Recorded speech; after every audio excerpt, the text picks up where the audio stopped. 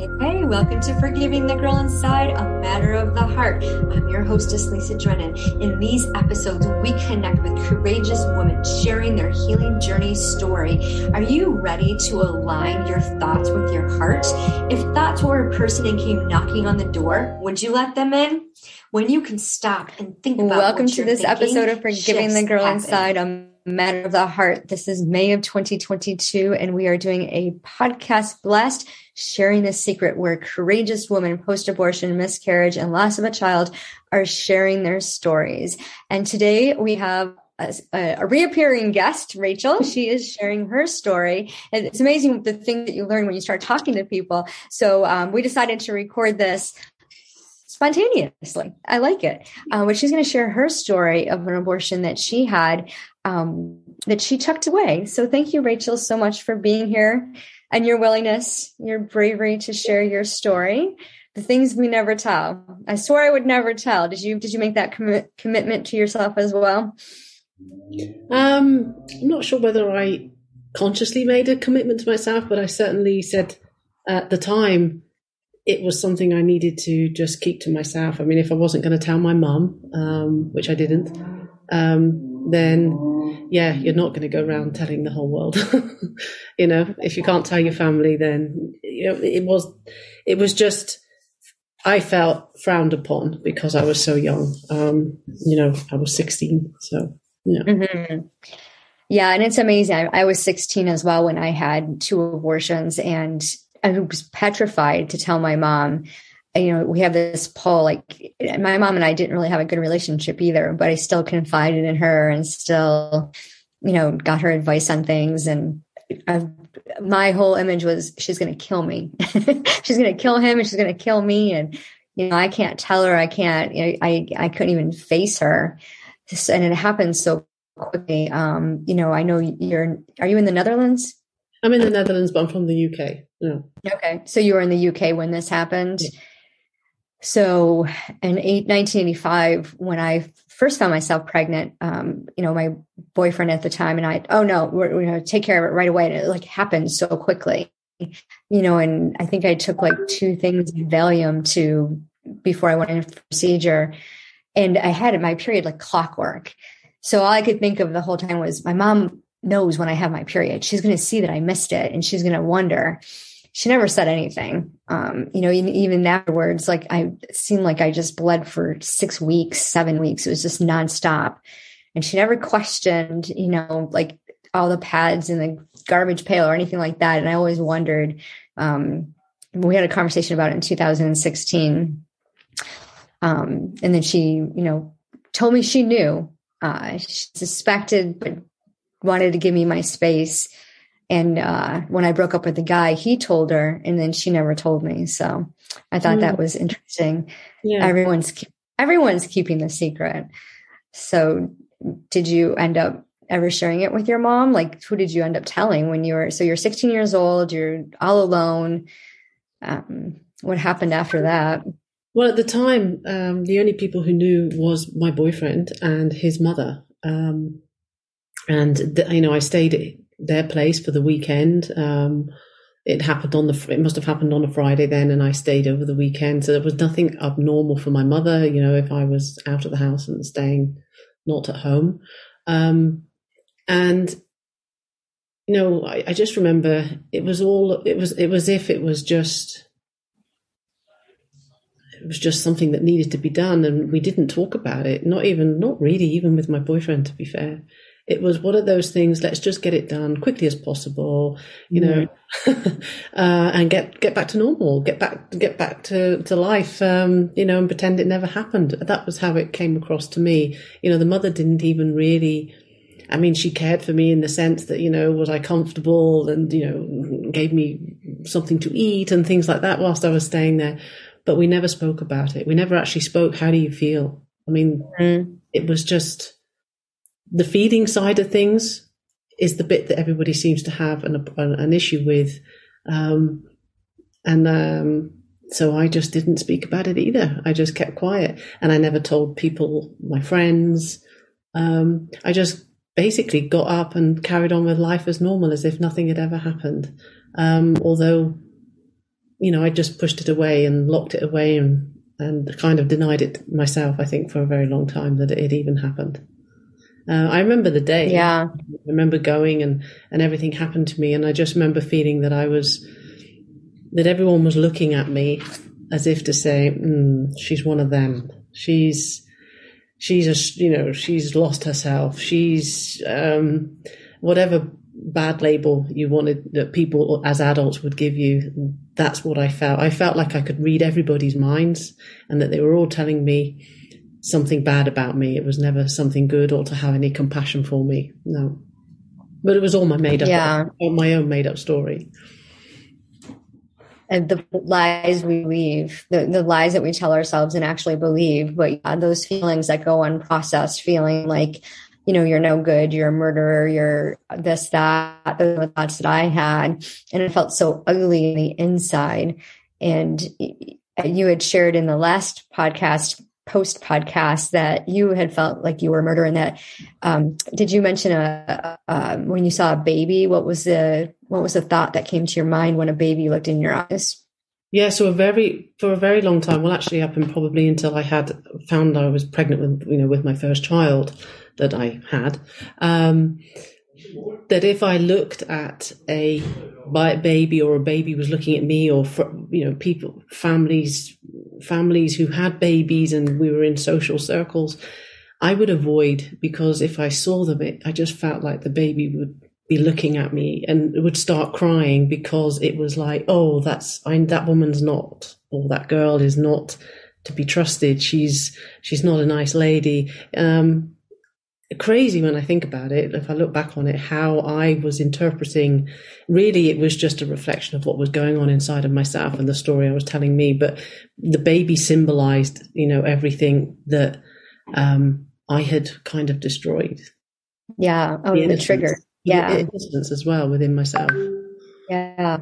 The triggers are incredible. And, reading the book, The Body Keeps the Score, and I could not remember when I had my first abortion. I don't remember the details of my second abortion at all, but my body gets really depressed around St. Patrick's Day every year. I mean, like this past March, I was crying. I would get up from my chair and just start crying. I'm like, what is wrong with me?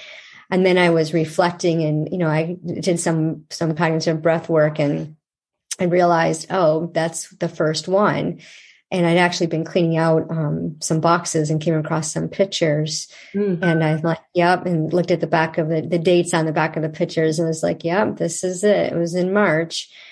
So it's incredible how, our body remembers and what we go through. And, I believe the lie. And, I like to say, I tell my husband, is it possible to be pro-life and pro-choice? Because I can't imagine if I had the same exact information I had when I was 16, I would do it again. I was told that it was a blob of tissue. It was like a tumor. There was no life. I was early enough. Literally, I missed my period the day after I knew. I'm like, there's no way, because I never, ever, I was like clockwork every 28 days. And so it was taken care of very quickly. And I'm connected in a few Facebook groups. And women talk about not even being able to get an appointment. Like they know right away, but they can't get an appointment for like 6 weeks. And they contemplate, wait a minute, this baby's going to develop this much more. I can't wait that long. It's almost like in our thought process, we think, okay, so this is at this stage, it's just tissue. At this stage, it starts becoming life. And we can go off on a tangent there, but I won't. But when did you, feel in your being, in your heart, that you needed to process this to start grieving that loss? Or did you ever even consider it a loss? At the time, and I still stand by it, that it was the correct decision for me at that time to do. I think what I was more angry about with myself was the fact that I got pregnant in the first place. I was doing everything right. I was taking the pill. Only I knew that occasionally I would miss one, but it was always said it's okay as long as you're taking it. often enough at the correct time, you should, you should be okay. And yeah, for me, that didn't happen. So I was more angry at that than actually not having the child. I think in some respect, it gave me, if I'm really truly honest, it gave me what's the word? A clause to get out of the fact that I needed to make this decision. It was like, yeah, I didn't ask for this. I was doing what I was supposed to be doing, and it happened to me, and I'm not ready for it. It's not what I was choosing, and right. So the fact that it happened, I was angry at life. I was angry at, why did this happen to me? Why am I being put into this situation to have to make this choice at such a young age? Why am I going to be looked upon, frowned upon, given labels that I am, not responsible, or that I'm a slut or a slag or whatever people would presume?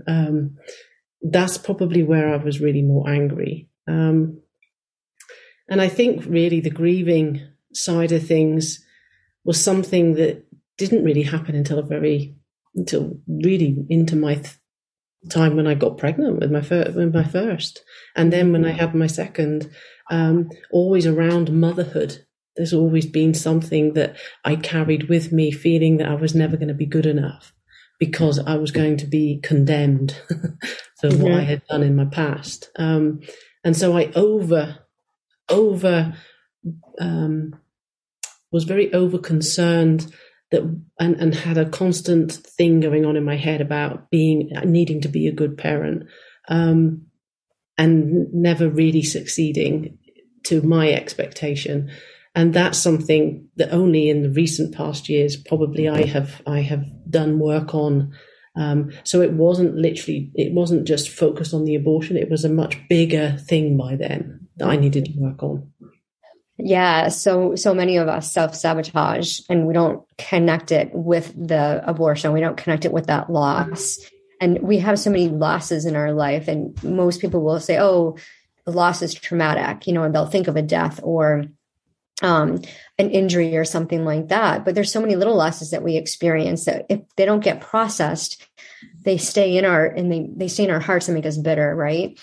So I never connected my abortions to my dysfunctional thoughts, I'm going to call them. I was very angry, disgusted all the time. And I overachieved at work and people pleased big time to try to, because I didn't want anyone to know. If they knew, they wouldn't like me. So I did all of these things to be a people pleaser and, to serve others, hoping, and just always being afraid that God was going to strike me down. Like I was, at any moment, I was going to be struck by lightning or something.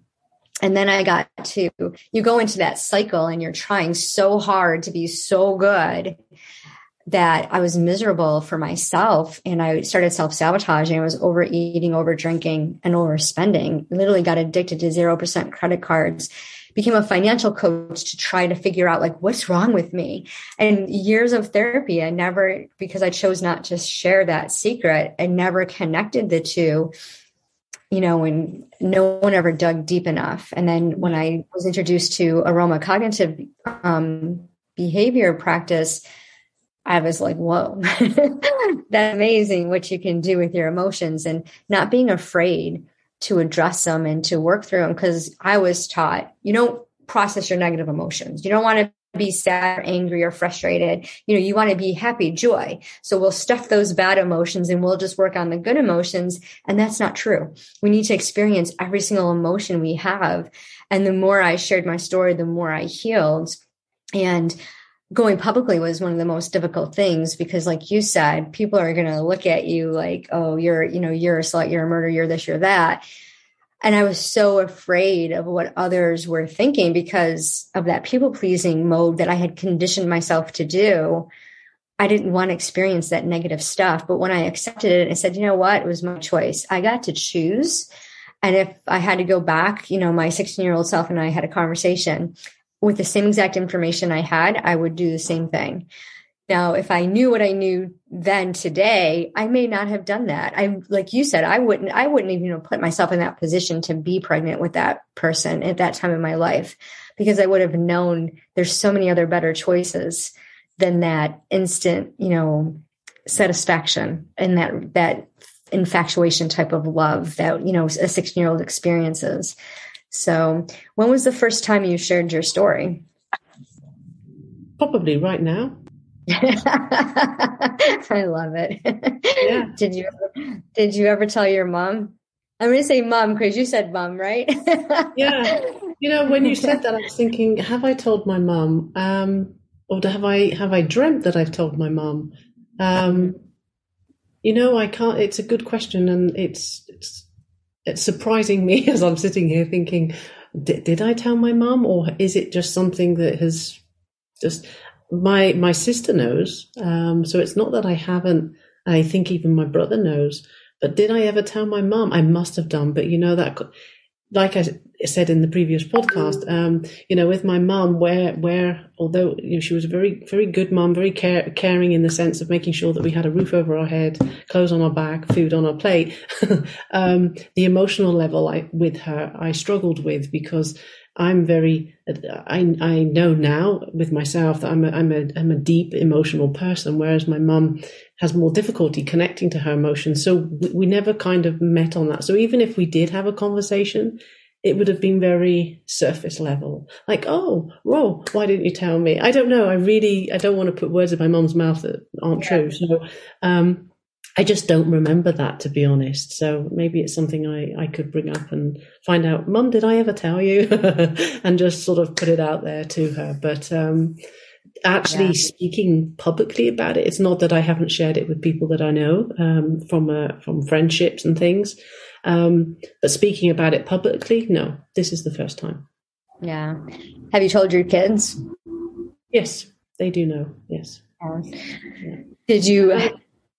just want to say something about the emotional pain, for your audience, is that emotional pain is real. It's as real as physical pain. And it's actually interesting that the brain that lights up when you've got physical pain, when your body receives pain physically, is the same part of the brain that lights up when you've got emotional pain. So, your body, like you said, is receiving always and registering what is going on. And with physical pain, we tend to go and do something about it. We go to a doctor and we go and get seen. But with our emotional pain, we've all been brought up to not go and sort that out, not go and deal with it. It's been a kind of a no-zone area. And thankfully that, I believe, is starting to change. And that's certainly where my work that I like to do is to help people really get in contact with their emotions, because it's so important. And then, like you and I, it becomes easier to talk about things that we have experienced that have been painful, but they don't control you. Exactly. Yeah. And we have a very similar niche with working with the emotions and connecting the heart to the thoughts to get the results that we want. And the power of thoughts, the power of words is so incredibly, shifts happen when you just stop and think about your thoughts and what your desires are. And we had talked earlier about what do you want? And then thinking about what you want and then going after it and making that in alignment so that you're actually doing what you say you do. And when you have unprocessed feelings, emotions, it prevents you, and sometimes that something's there, but you're not quite sure what it is because you've buried it so deep and for so long.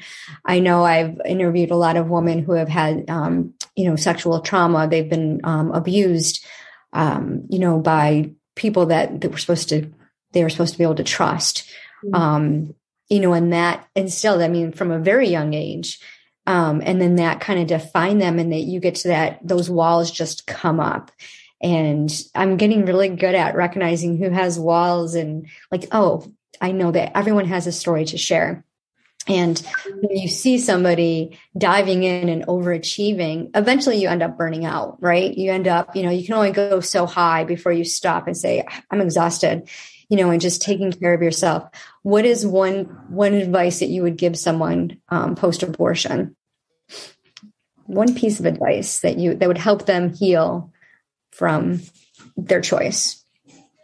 To definitely sit and feel everything that they are feeling and to not run away from it, whether it's uncomfortable or not, because it's going to be more uncomfortable further on down the line when you haven't processed it and haven't held space for it.